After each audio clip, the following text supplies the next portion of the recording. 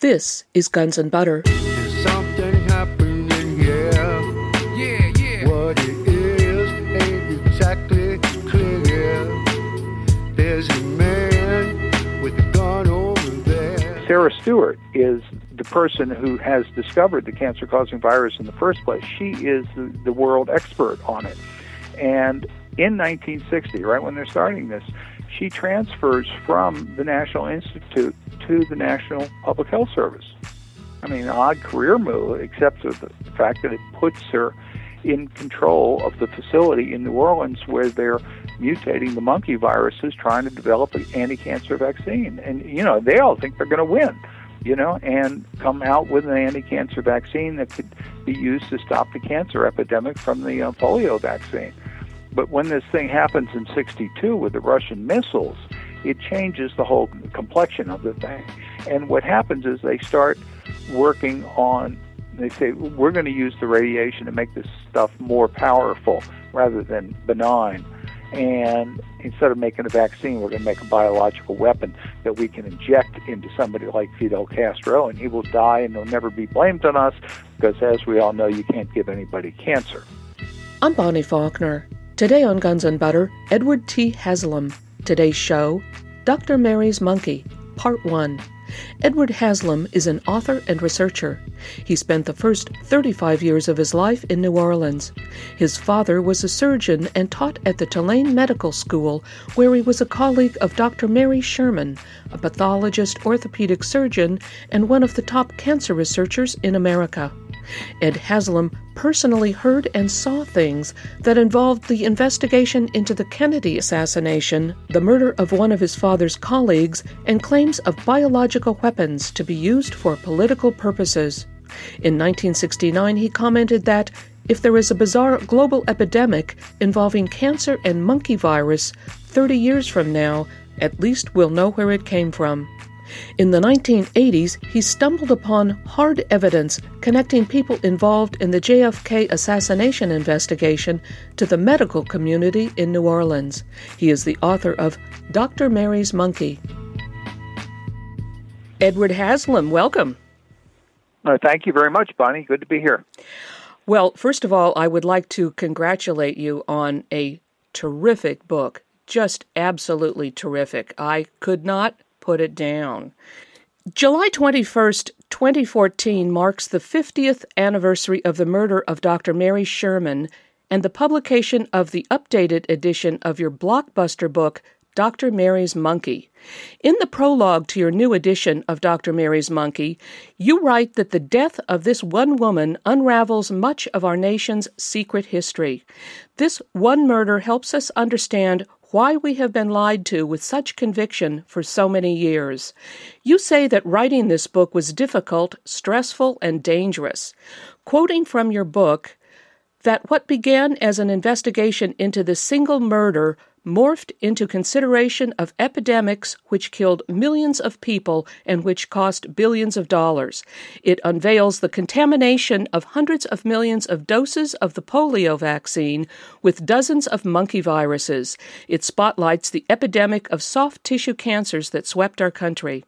It became an investigation into an underground medical laboratory that was accidentally discovered during an investigation into the JFK assassination, a laboratory which secretly irradiated cancer-causing monkey viruses to develop a biological weapon. You write that this story has followed you throughout your life. You grew up and lived as an adult in New Orleans, Louisiana.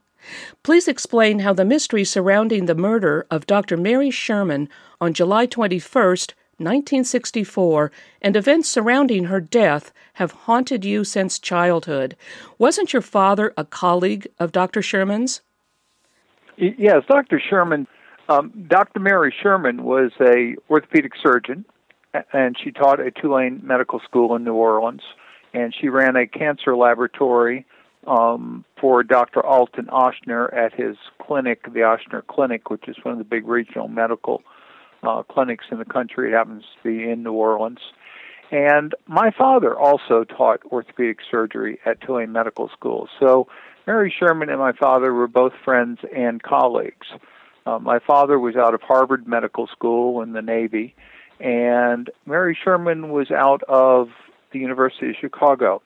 And my father had like the utmost respect for this woman. I mean, he was pretty much in awe of her.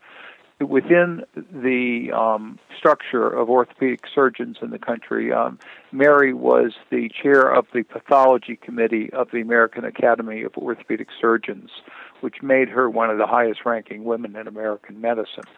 She was also widely published in three fields, one being cancer.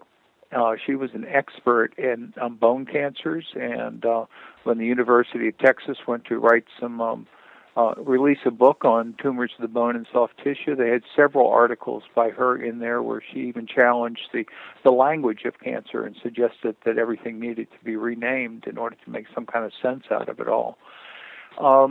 Further, she was also widely published in the area of radiation. She was one of the people bringing radiation into medicine.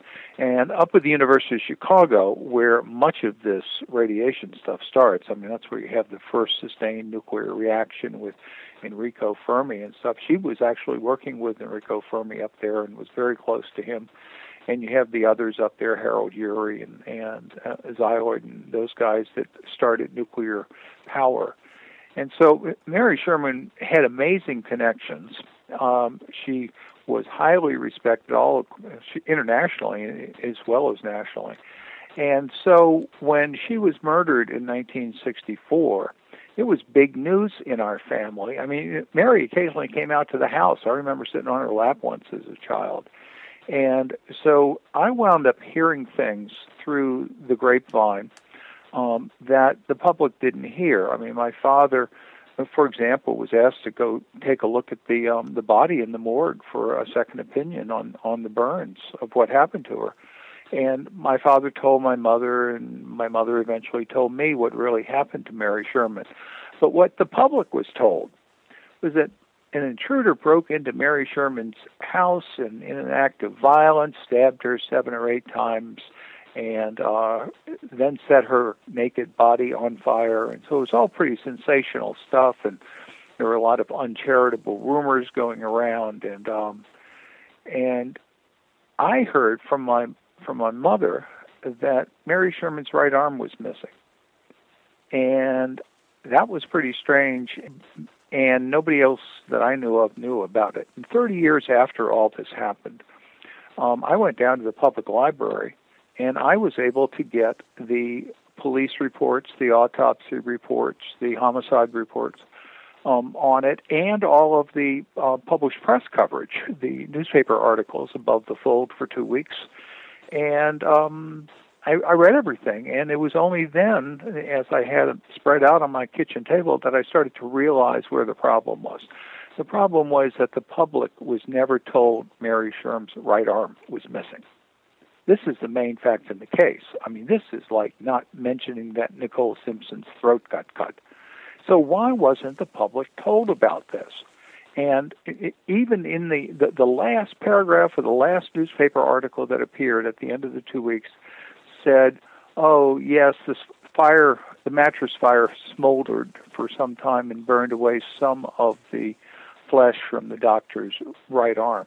Well, this is not a question of burning away some of the flesh. I have the photo up on my website, and it's now in the back of the book, the new edition, the hardcover edition of the book. And you can see that Mary Sherman's right arm has been disintegrated by heat. It is gone, as is her rib cage, and you can stand there and see the internal organs of her body. Then you look at the photograph, the crime scene photo with the detectives in the room, and you go, wow, the curtains next to her bed didn't burn. The books on the nightstand didn't burn. The wooden furniture didn't burn. Nothing burned except the mattress. So how do you get temperatures high enough to disintegrate bone? And then when you look at the photo of her, you realize that right next to that big black charred section, about 20% of her body is destroyed, and it's all carbonized. Right next to that is her hair, unburned hair. Well, we've all burned hair on our arms being around stoves just because it's the easiest thing on the body to burn. And technically, bones don't even burn, unless you get them up to thousands of degrees. I mean, normally in a cremation oven, which is about 1,600 degrees for about 2 hours, what's finished at the end of the cremation is bones and teeth, and they grind that up and say, here are your ashes. So there was something didn't work. Something did not make sense about the crime scene. And then I asked the obvious question, so what burned off her arm? I mean, the toaster? There's nothing in the apartment that could have possibly done that damage to her body. And once you realize that, you're left with the inescapable conclusion that whatever happened to Mary Sherman's body happened somewhere else, and they brought her back to her apartment to fake a murder scene. At that point, you know you have a cover-up, and you have to get to the questions, why are they covering this up? What is it that they're afraid of? Why did they go to all of this trouble to bring her back to her apartment? And in her apartment complex, there's about 13 apartments, and it's all oriented around a little courtyard, and everybody kind of knows everybody, and it's 2 stories. So it's not one of these great things with hundreds of apartments. And neighbors who normally would hear Dr. Sherman walking around in her slippers at night didn't hear anything. So how do you do all this in silence, And these were the initial questions that I got to when I started looking at the documents. And the other thing that intersects with this that was one of my initial questions too was this all happened in New Orleans in the 1960s. Well, Jim Garrison was the district attorney of New Orleans in the 1960s, and as Oliver Stone pointed out in his JFK movie, Jim Garrison starts investigating Oswald and the Kennedy assassination down in New Orleans.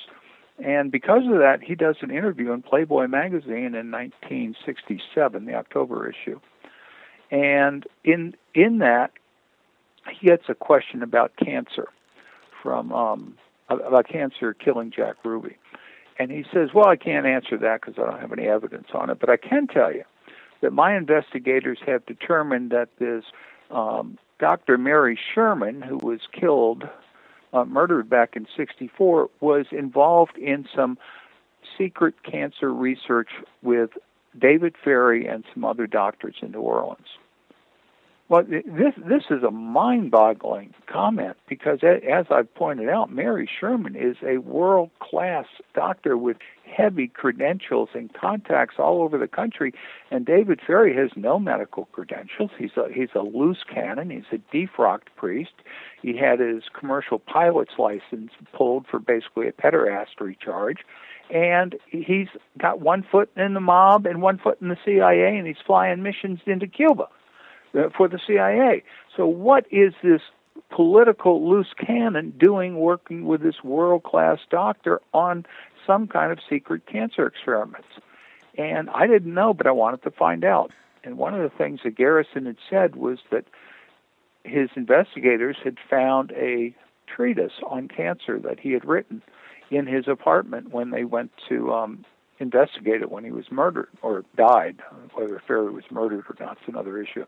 But when he died, the investigators went in there because they had him under surveillance, and they found this cancer treatise. And I looked for it for years, and somebody finally heard I was looking for it. And they found it up in the National Archives and sent it to me. And it's a very interesting document. The first thing I'll say about it is, though it was found in David Ferrie's apartment, I will guarantee you that David Ferrie did not write it, because it's written by somebody at a very high level in the cancer community, and they're talking about inviting professors from medical schools to come in and demonstrate certain things, and they're dealing with very sophisticated techniques and equipment, and it's very clear that the people who wrote this document know that viruses can cause cancer. I'm speaking with author and researcher Edward Haslam. Today's show, Dr. Mary's Monkey, Part 1. I'm Bonnie Faulkner. This is Guns and Butter. You mentioned at one point that the American Cancer Society's brochure on facts about cancer does not even mention viral theories of cancer. Why do you think this is? Well, one of the ways you catch these people is they overplay their parts. They overcompensate. The idea that viruses could cause cancer was on the cover of Time magazine in 1959. Okay, it was a very public idea. And once they realized that they had a problem with the polio vaccine, which we'll be discussing in more detail here in a little bit, and the problem was that there was a cancer-causing virus in the polio vaccine, then they changed the drill and started saying that cancer could not be caused by a virus. Because if cancer cannot be caused by a virus, you don't have to worry about somebody saying there's a cancer-causing virus in the polio vaccine. But what happened on the story in this, I mean, most people familiar with the polio vaccine have no idea that the polio vaccine was grown on monkey kidney cells from the rhesus monkey. And in 1957, two researchers up at the National Cancer Institute, who were working with a bunch of hamsters at the time, found a virus that caused cancer. They named it polyoma, poly meaning many, oma meaning tumors. So this one virus caused multiple types of cancer in a variety of small mammals in the laboratory. And the moment they were able to prove that to the satisfaction of the management of the National Cancer Institute, Congress started throwing big money at them. And everyone was getting things like electron microscopes and stuff. And they started cataloging the viruses they were finding in the monkey labs. And by the time they found the 40th virus, which they named, simian is a word for monkey, it's a scientific term. So they named it simian virus number 40 or monkey virus number 40. And that they realized that that was the polyoma virus that Stuart and Eddy had discovered earlier. And they found that the natural host for this virus was the rhesus monkey. Well, that was a really big problem for everybody because they realized that they had grown the polio vaccine on rhesus monkey kidney cells. And when they took out the polio for the vaccine, they got all the other viruses that were in there. And they asked the excruciating question, and this is now in 1959, and they've been releasing the polio vaccine. They released it in 1955. Had they just mass inoculated the entire American population with a cancer-causing virus?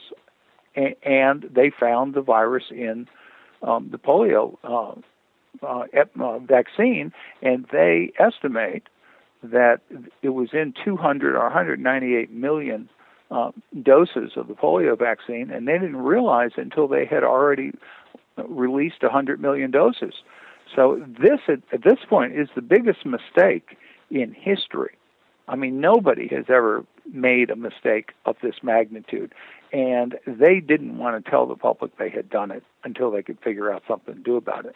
So it basically stamped it a secret, and it's at that point that places like the American Cancer Society stopped talking about viruses. They said 200 possible causes of cancer, and the word virus wasn't even in there, even though it had been on the cover of Time magazine not long before.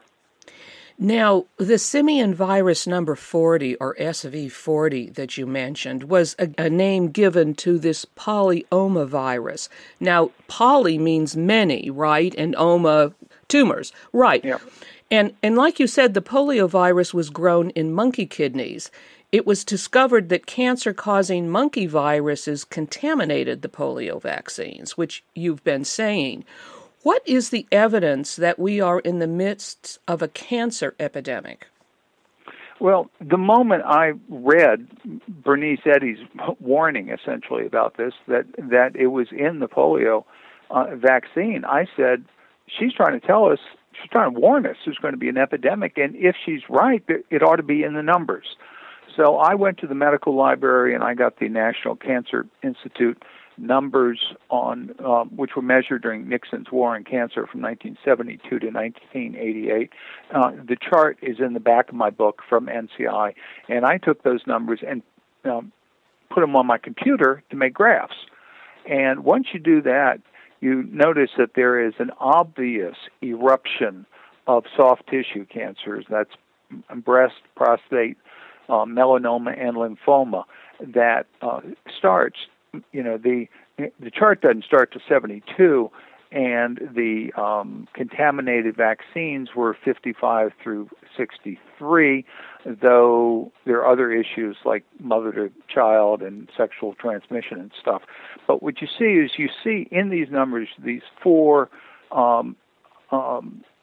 dramatic increases in the incidence rates of these soft tissue cancers, and it's all coming in right after the polio vaccine. So the question is, are these two events connected? Is the cancer-causing virus in the polio vaccine responsible for the epidemic of cancer? And the other thing is just, I'm a great believer in common sense, okay? Just ask people, is there anybody in your friend or family circle that has cancer? I mean, I ask this question in public all the time, and nobody ever raises the hand to say, no, I don't know anybody. Everybody knows somebody that's got cancer. And that cancer used to be extremely rare. So we got back, and I've done the numbers on this, we got back about 20 cases of cancer for every one case of polio at the height of the polio epidemic. And the media was quite happy to run around and say, epidemic, polio epidemic, in the late 50s and mid-50s.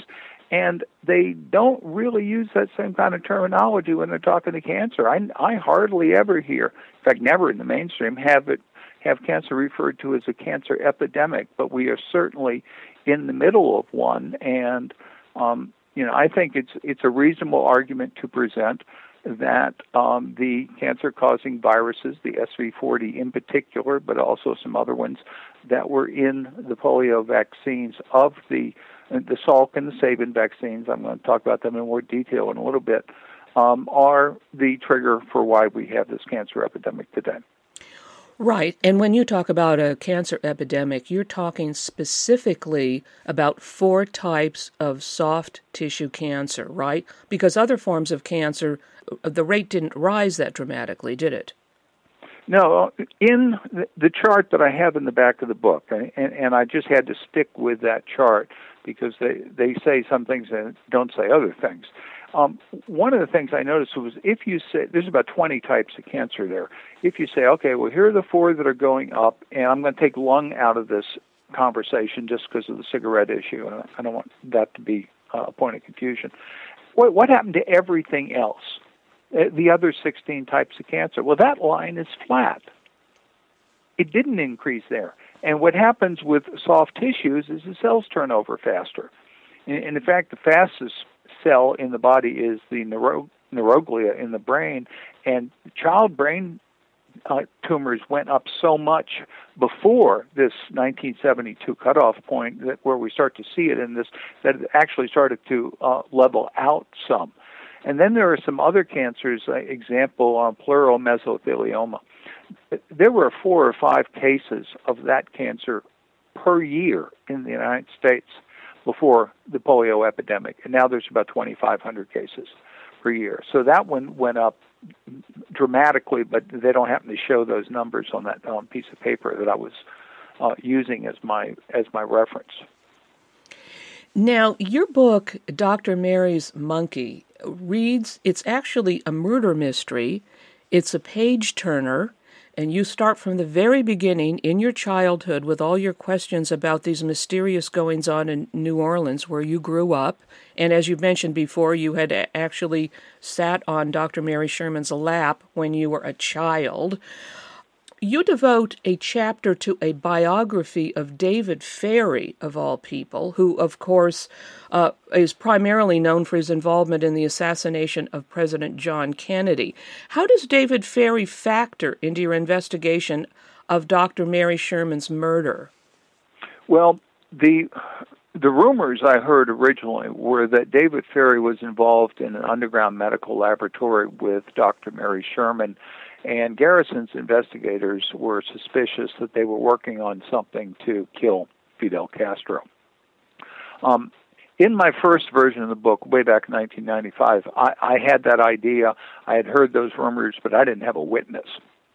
Then in 2000, the year 2000, I was contacted by CBS's 60 Minutes news team. And they said they were investigating a woman who kept telling them that she was the laboratory technician in the laboratory that I had written about involving David Ferrie and Mary Sherman. And did I want to talk to them?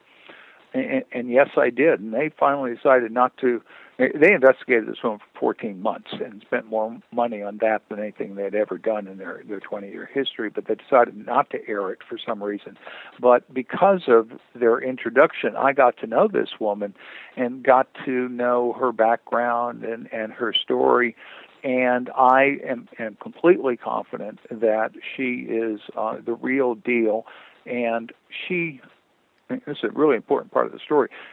She watched her grandmother die as a middle schooler, okay, and she was just determined from the first days of adolescence that she wanted to be the person to cure cancer because she hated the disease. And during high school, she starts doing all these experiments, and she's got access to radiation. She's got access to cancer. She's giving cancer to mice in 7 days. Okay, by the time she's a senior in high school.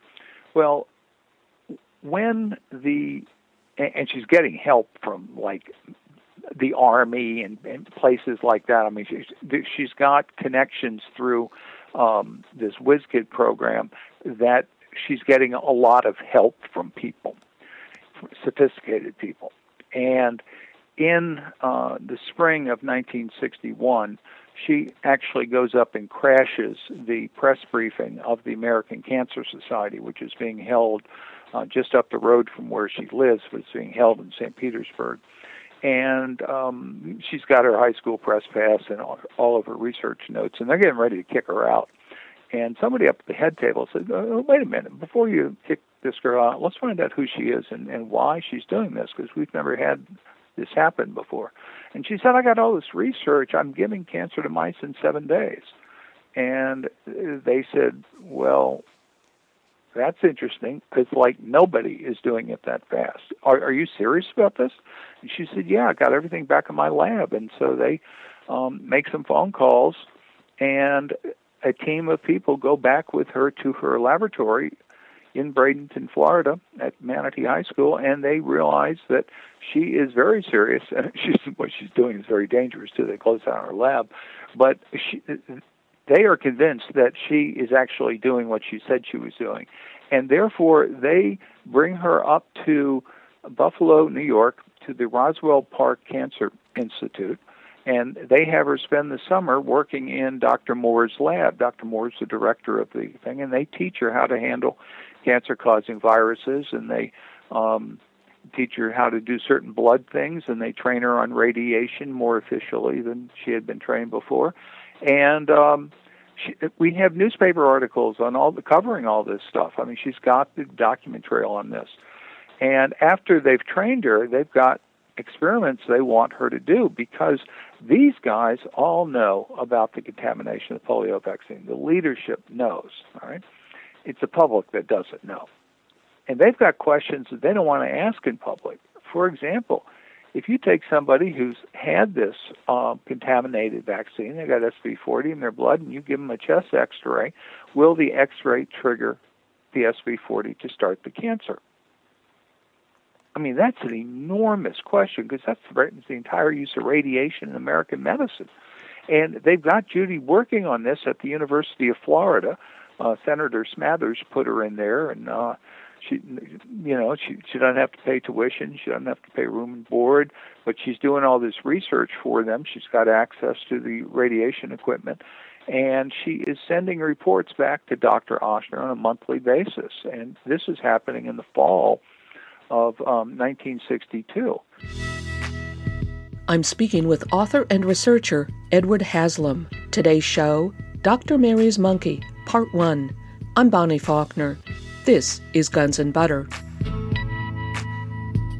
Well, the other thing that happens in the fall of 1962 is the Cuban Missile Crisis.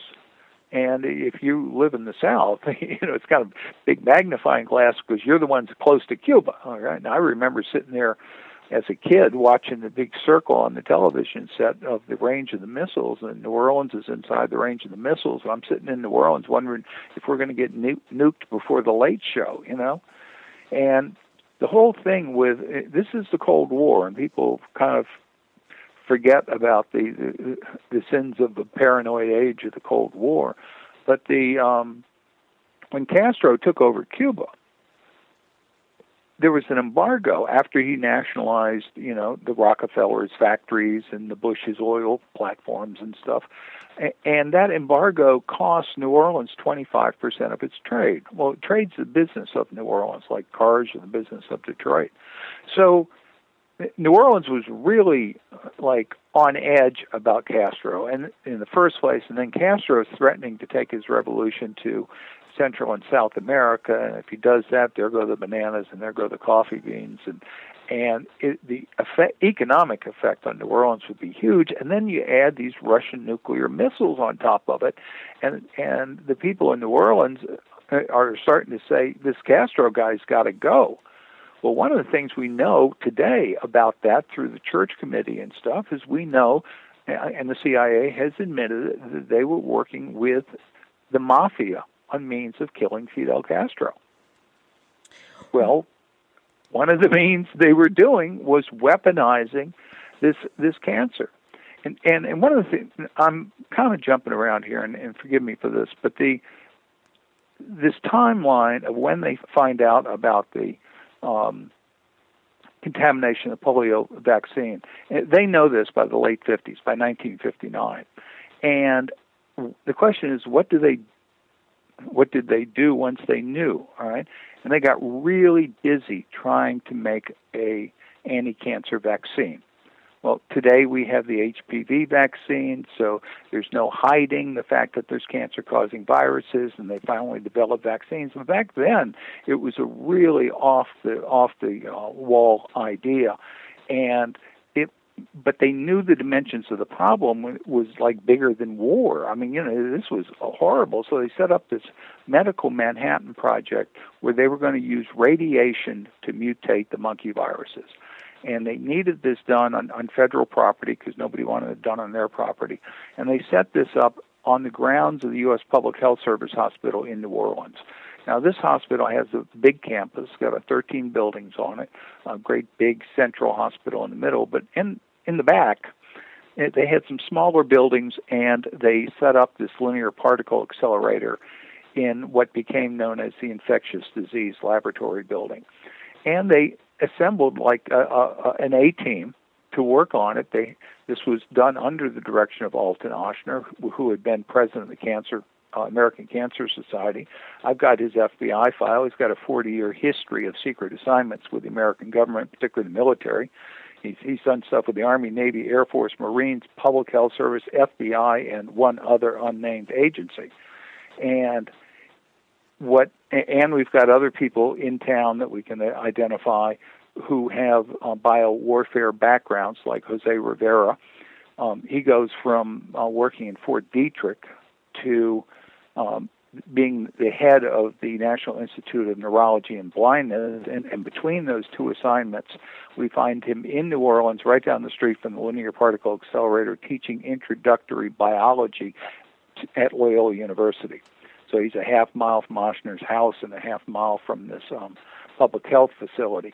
And there are others. And Sarah Stewart is the person who has discovered the cancer-causing virus in the first place. She is the world expert on it.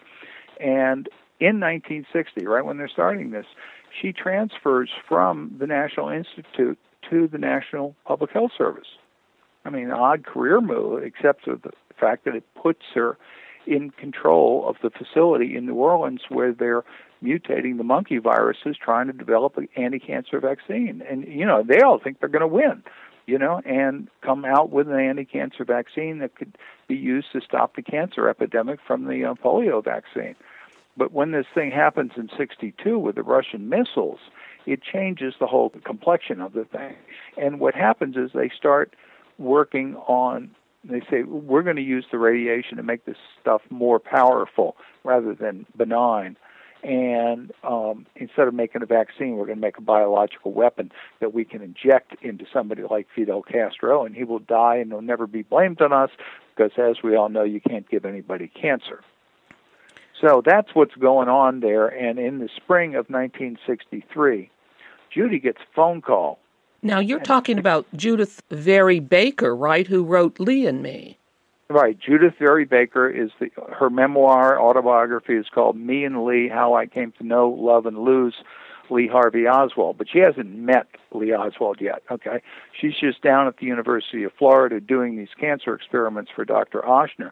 And Ochsner calls her and says, Judy, how would you like to skip the last 2 years of college and start medical school in September, and we'll pay your tuition and your room and board and give you a stipend, and you'll be working this summer under the direction of that famous cancer doctor, Dr. Mary Sherman. And this will be a really important assignment for the country. And so would you like to do this, Judy?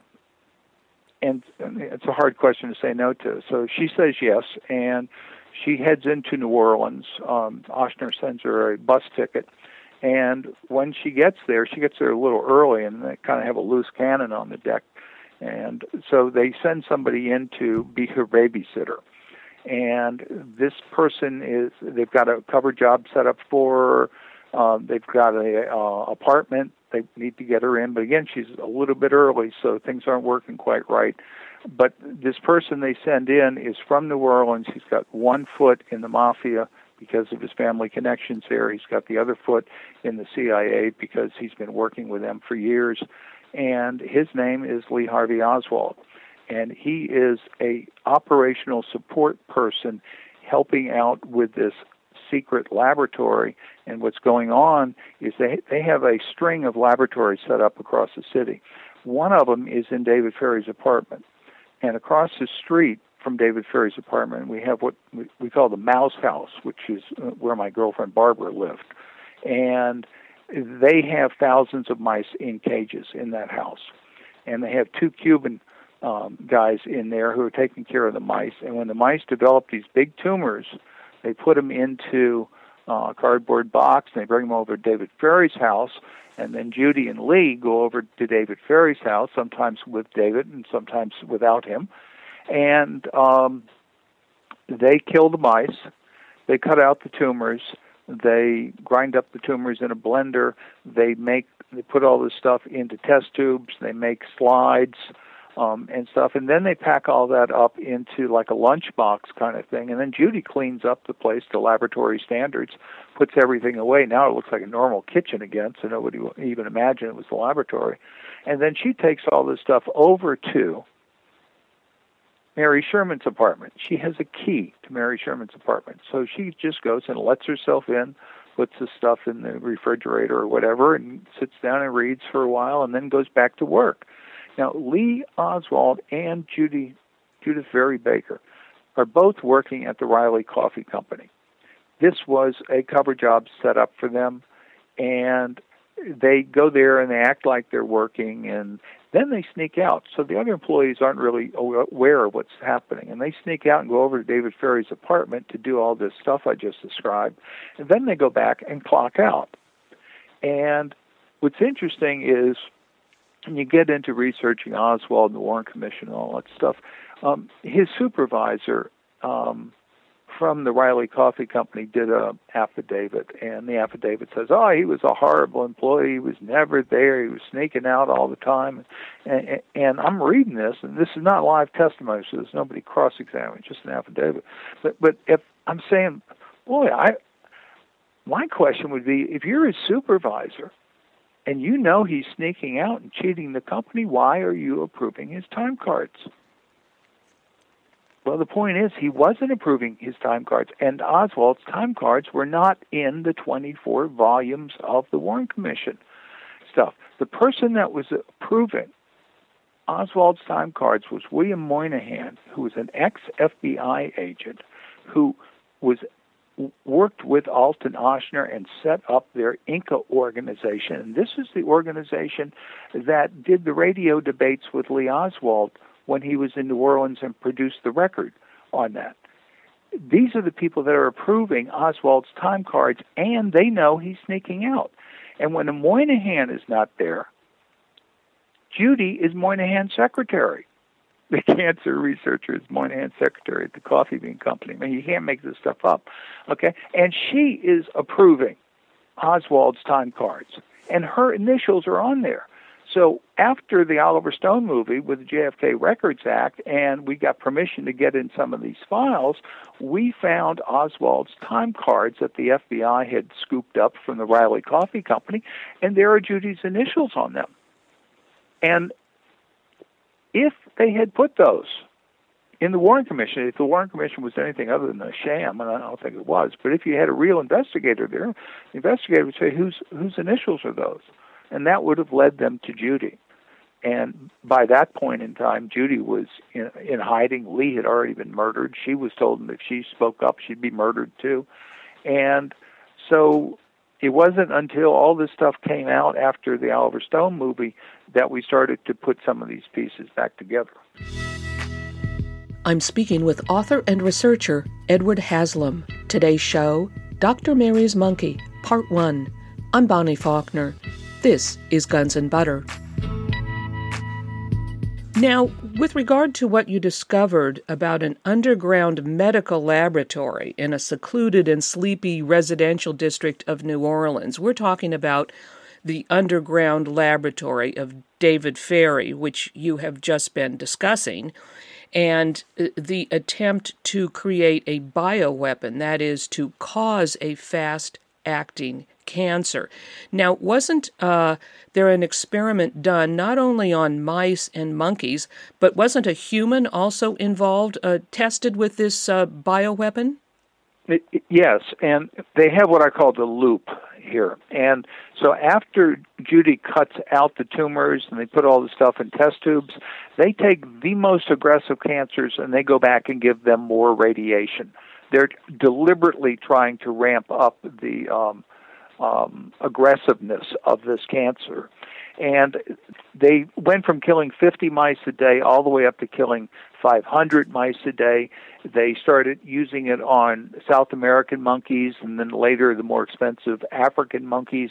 And at that point, there was only one thing left to do is to test it and see if it worked on a human, because a lot of people feel that humans are different and all that stuff, and so they had to prove it, or they felt they had to prove it. And the question is, where do you get a human you can kill that nobody's going to miss? And their solution to that was to get somebody from death row in Angola Penitentiary, sort of in upstate Louisiana. And they needed to bring the person over to there's a mental hospital not far from Angola for the criminally insane. I mean, it's kind of an industry in that part of the state. It's rural and kind of KKK area. At any rate, so they needed to bring the prisoner from Angola in a van over to this East Louisiana mental hospital in Jackson, Louisiana. And because this is a hospital for the criminally insane, it's got a lot of security around it. I mean, fences and guards and guns and all that stuff. And so when they brought the biological weapon up there, they needed to bring somebody who would inject it into the person, and they needed to get the weapon and the person and everybody onto the grounds of the hospital in order to do this. So they had a plan. And they said, well, we're going to take a black Cadillac, drive up from New Orleans. We're going to have this big, distinguished-looking guy driving it that's a nice, wavy gray hair, looks like a politician and stuff. And then we're going to get in line. We're going to wait for the van to come over from the penitentiary and go rendezvous with it out on the highway. And we'll drive up to the front gate of the mental hospital with a black Cadillac right behind the van, and we'll have an employee from the hospital in the black Cadillac, and we'll get waved in. Everybody get waved in with the prisoner transfer, and it'll all just look like a convoy, and nobody will suspect a thing. That was a pretty good plan, but they had to figure out where they were going to wait. And Jackson, Louisiana is a little tiny town. Not Jackson, Mississippi is a big city, right? Jackson, Louisiana, you could throw a Frisbee through it, okay? And other than this mental hospital, there's not much there. except a barbershop. But about 20 miles down the road, 15, 20 miles down the road, is what we would call in most states the county seat, the courthouse for East Feliciana Parish. And they have a lot of black Cadillacs sitting there, because lawyers and judges and people like that come and go out of the courthouse. So their plan is to show up in the middle of the afternoon, in a hot August afternoon in rural Louisiana, and they're going to park the car underneath an oak tree and wait for the payphone to ring to tell them that the prisoner was leaving Angola and they could go rendezvous with him. It's a nice plan. But they pick a date on the calendar kind of arbitrarily. They pick August 29th to do this. Well, they forgot to read the newspaper because on August 28th, Martin Luther King gave his I Have a Dream speech in Washington, D.C., and the Congress on Racial Equality knew it was coming, so the Congress on Racial Equality had a black voter registration drive set up for this white Klan-controlled town on the following day in order to ride on the momentum of the King speech. And this was that civil rights summer where there were so many problems all across the South, and there had been problems in Louisiana. And so what was going on in the square at the time is on one side of the square you had the blacks in a line waiting to register to vote. You had the whites standing on the other side of the square with their arms crossed, and you had the sheriff, the marshal of the town, standing right in the middle trying to make sure there's no trouble, like there had been in some other towns in Louisiana. And into this scene drives the black Cadillac. And the marshal says, who's this? Press? Feds? Outside agitators? So the marshal goes over to the car and says, may I see your ID?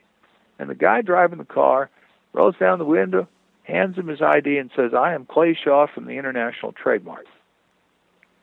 Out of the back seat of the car gets this young white guy who goes and stands in lines with the blacks trying to register to vote. He's just testing the system to see if they'll let him register because he's white, even though he doesn't live in the area. And that guy signs the log where you sign in to register to vote, and his name was Lee Harvey Oswald. So the essence to Jim Garrison's case in New Orleans was that they had associated Clay Shaw with Lee Oswald. And Shaw said, I never knew Oswald, and he didn't get convicted because they couldn't prove it. But the town marshal had the evidence. And when the House Select Committee on Assassinations came around in the 70s, they subpoenaed him, and they flew him up to Washington, D.C., and they had him give congressional testimony about this, but they took it in executive session so they could stamp it secret. And for the next 16 years, the Congress, the House Select Committee on Assassinations, knew that Clay Shaw was associated with Lee Oswald, but they didn't tell the public about it. It wasn't until after the Oliver Stone movie comes out that we discover that. And so that happens on August 29th. That's when the prisoner's injected. And what they needed to find out is whether the cancer weapon worked.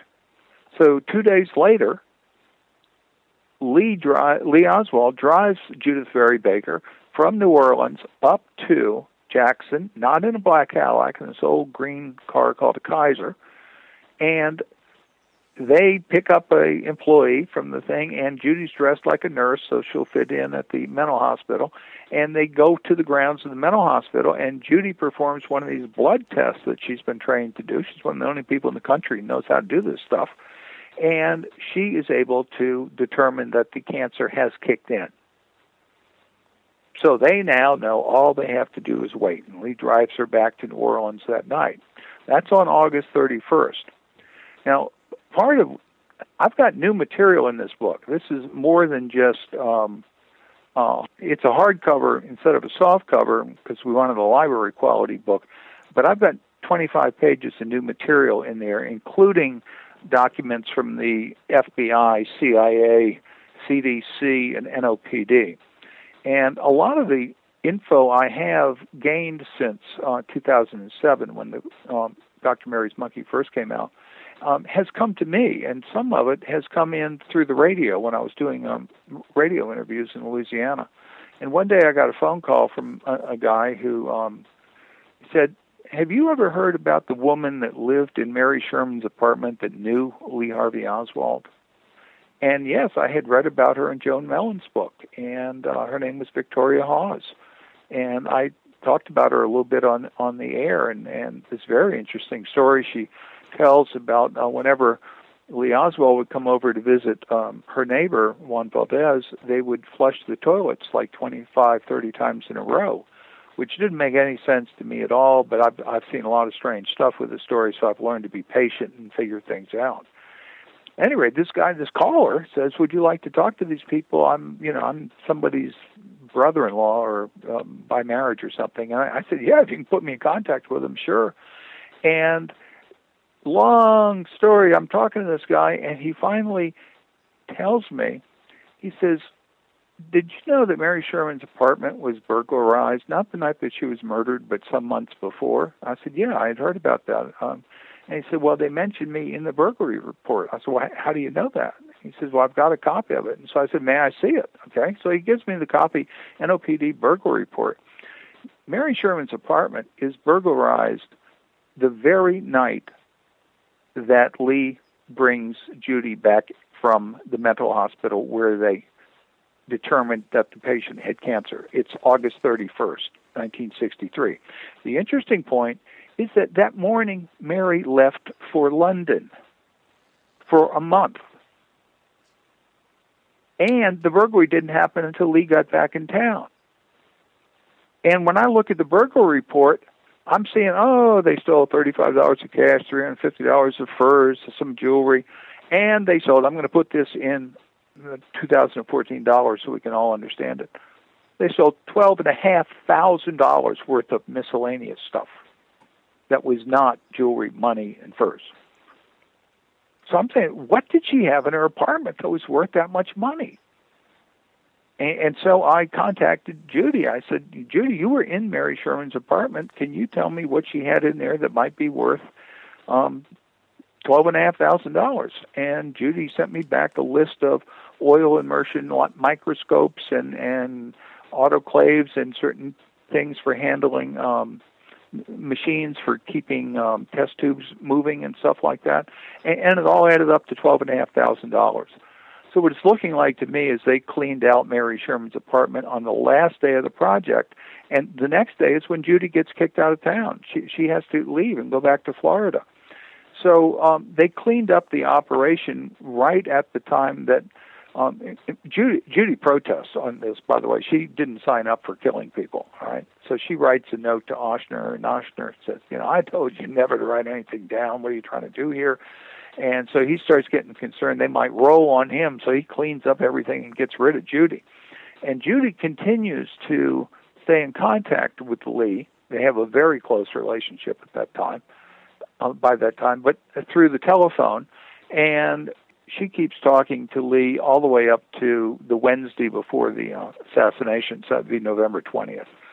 And Lee apparently had penetrated a ring of people very serious about killing Kennedy, and Lee realized as early as like July 29th, he tells Judy, these guys are going to kill Kennedy. I mean, they're serious about it, and they've asked me to do a bunch of stuff in August, which is going to make me look like a communist, and I think they're doing that to set me up as the patsy.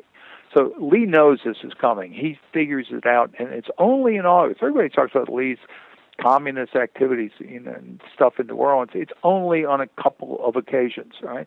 And one of them is on August 9th, where he gets arrested for this fake street fight they were in. And on August 16th, he's standing out in front of an International Trade Mart handing out Fair Play for Cuba leaflets with the television cameras rolling. And then that's WDSU television, and then WDSU radio puts Lee Oswald on the air a couple of times to talk about his things, and that's where they try to frame him with the defection. And Lee very cleverly says, well, if I defected, why did they let me back in the country? Because they don't do that. They put you in jail if you defect and give away military secrets. At any rate, so that's this stuff that's going on in New Orleans in the August of 1963, making Lee look like a communist, is to facilitate him, he's being told, you've got to transport the bioweapon down to Mexico City. You might even have to take it into Cuba yourself. We need to give you a pro-Castro image so that they'll let you in the country. And that's the excuse behind all this stuff. But Lee suspects that they're really setting him up to be the patsy in the Kennedy assassination. Judith Very Baker objected to using a human subject to test this lethal virus on, and that is why she was basically fired and went back to Florida, right? Right, and told she was out of medicine. I mean, one of the things when you sit back and look at this story is realizing that this gal can prove for all these newspaper articles and letters and scholarships she's gotten and grants she got from the American Cancer Society and everything. She is a whiz kid determined to, and the skids are greased for her to be one of the great cancer researchers. And after that summer in New Orleans, she never touches cancer again. I mean, she just is out of it, and she starts to become an artist, and she's married, and she starts having babies and stuff, and she just never does anything with cancer again, and it's all because of what happened with this thing with killing the patient in Jackson, Louisiana. Edward Haslam, I'd like to thank you so very much for writing such a very terrific book. Thank you so much. Bonnie, it's been a pleasure. I look forward to hearing your show. There's something happening here. Yeah. What it is ain't exactly clear. There's a man with a gun over there. I've been speaking with Edward Haslam. Today's show has been Dr. Mary's Monkey, Part 1. Edward Haslam is an independent writer and researcher. He spent the first 35 years of his life growing up in New Orleans and working in the arts. He spent the rest of his professional career as an advertising executive representing some of the largest corporations in America. In the 1990s, he began work on a research project known as Mary, Fairy, and the Monkey Virus, the story of an underground medical laboratory. He is the author of Dr. Mary's Monkey, How the Unsolved Murder of a Doctor, a Secret Laboratory in New Orleans, and cancer-causing monkey viruses are linked to Lee Harvey Oswald, the JFK assassination, and emerging global epidemics. A new hardback edition updated with groundbreaking new information and photographs was released on July 21st, 2014. Visit his website at drmarysmonkey.com. That's DOCTORMARYSMONKEY.com. Guns and Butter is produced and edited by Bonnie Faulkner and Yarrow Mako. To make comments or order copies of shows, email us at faulkner@gunsandbutter.org. That's FAULKNER@GONSANDBUTTER.org. Visit our website at gunsandbutter.org.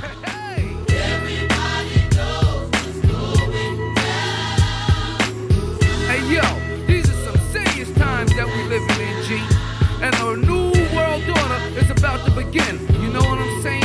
Now the question is, are you ready for the real revolution, which is the evolution of the mind? If you seek, then you shall find that we all come from the divine. You dig what I'm saying? Now if you take heed to the words of wisdom that are written on the walls of life, then universally we will stand, and divided we will fall, because love conquers all. You understand what I'm saying? This is a call for all you sleeping souls. Wake up and take control of your own cipher, and be on the lookout for the spirit snipers trying to steal your light. You know what I'm saying? Look within yourself for peace. Give thanks, live life, and release. You dig me? You got me?